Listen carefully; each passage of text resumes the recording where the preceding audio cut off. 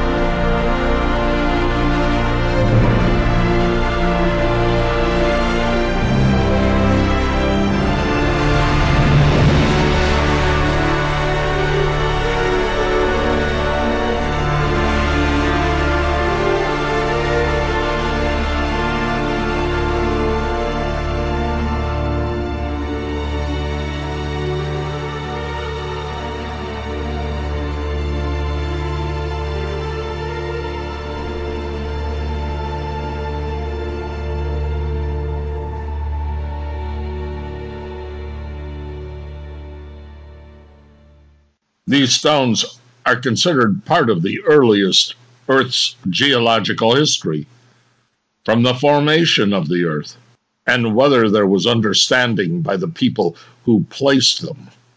Recognizing some connection to the very formation of the Earth is difficult to say.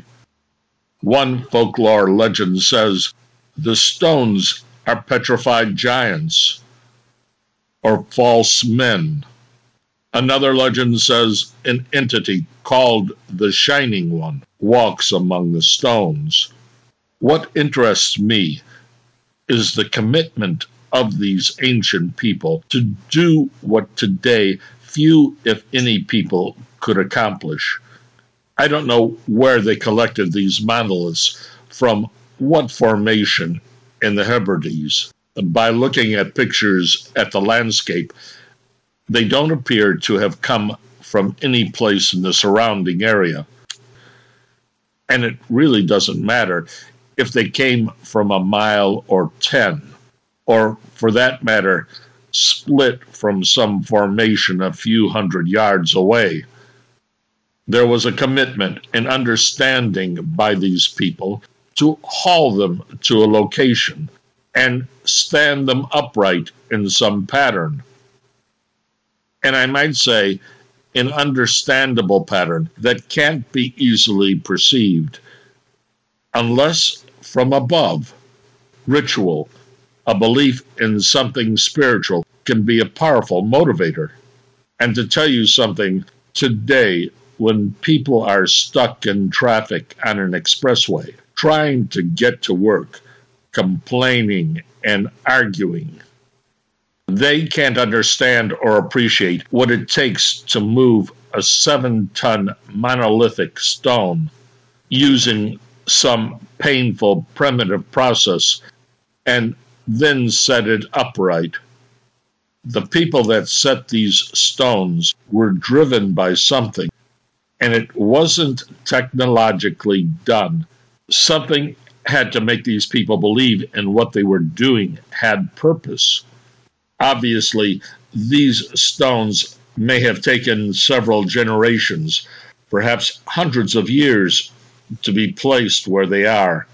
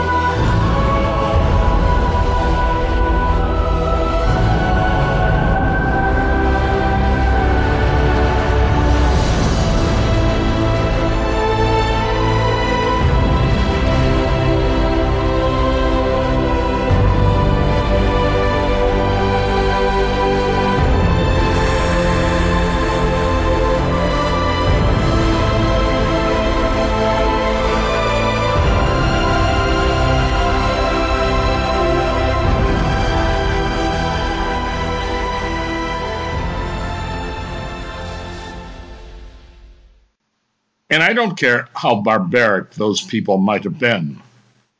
They were compelled to create something out of the ordinary.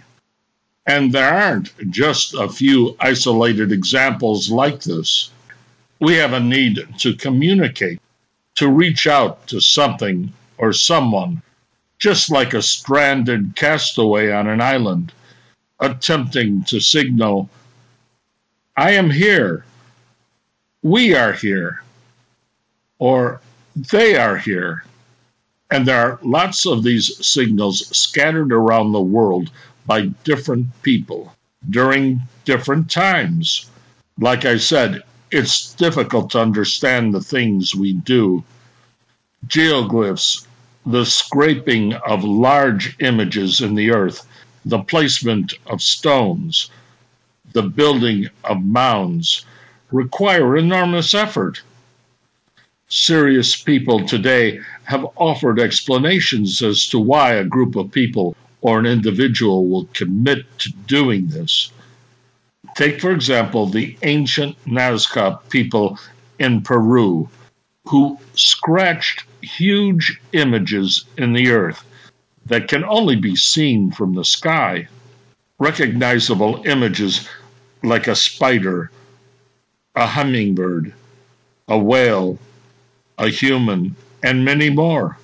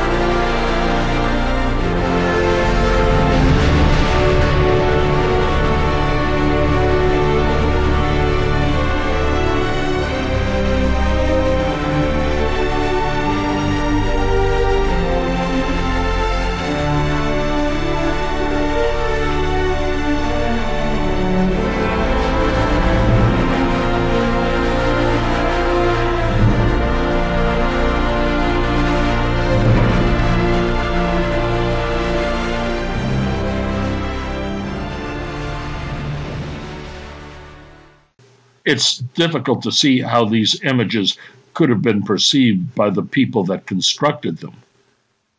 It's not as if it was done like an architect, producing drawings of a plan for a construction of a building, taking blueprints to a construction site and translating them into a finished, tangible product.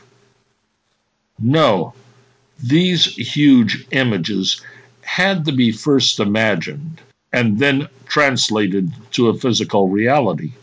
The possibility exists that the act of creating these images were in and of themselves the purpose, to fulfill a dream and nothing more.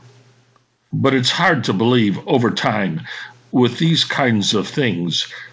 They've been acted upon by so many different cultures.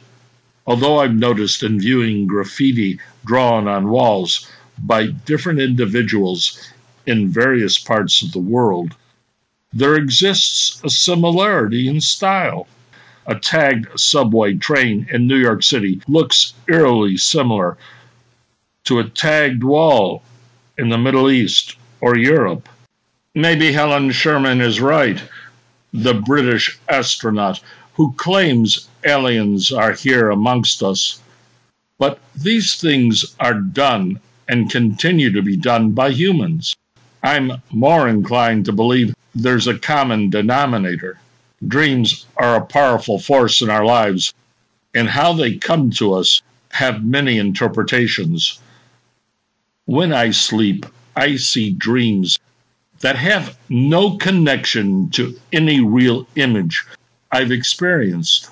In other words, when I see faces in a dream, sometimes ancient faces that I have never seen in my life, my reality has no basis upon which to have those images. Something is triggering those images, like opening a book of pictures, a library of experiences stored somewhere from a past. My DNA is unique, and it's coded to represent what I look like. Inside me is a physical connection to my past, the composition of my parents, passed on by their parents, and so on and so forth. Our DNA is generational, and we like to think of it as determining how we look. But can DNA also be mentally generational in what we dream? When I dream, does my DNA trigger images of what my inherited past has experienced? Am I seeing my ancestors just as they were, the same reason my eyes have a certain color, or my hair is straight, my nose, my lips, my hands, everything is a record of my heritage, and so are my dreams. Helen Sherman could be right. If aliens are here now amongst us, they may have always been here. In fact, if you're willing to accept the greatest conspiracy of all, that aliens could have caused the very beginning of life on Earth, that concept challenges the belief of nearly every accepted religion today. But like I said, there exists a lot of troubling things. And I don't want to be accused of being off my rocker. No, I like seeing things as they are. And a big leap of faith to believe invisible aliens are responsible for the mess we've created on Earth isn't one of them. And like I said, I have dreams, but I experienced something I can't explain on a cattle ranch in Central California. Of course, life could be nothing more than an illusion, that we belong to something else. I believe in the natural world. I'm a rational man, and I want to see, hear, taste, feel, and smell beautiful things. I don't believe in the distractions, the deceptions that the consumerist world brings, the artificial intelligence that's dumbing us down. If the world is coming to an end, as many have been predicting, in the afterlife, I'd like to meet the Neolithic people that move the Callanish stones and ask them why.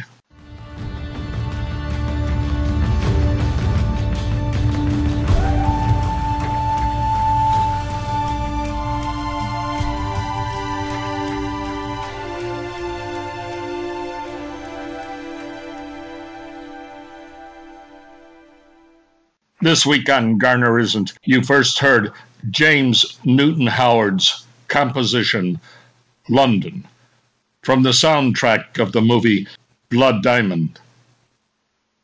Then Carl Orff's Carmina Burana, and then Thomas Newman's The Night Window from the recent Academy Award-winning movie 1917. Followed by Hans Zimmer's music to the television series The Blue Planet, and a repeat of The Night Window. Stampede, Written and performed by Edward Garner in Morro Bay and Paso Robles, California.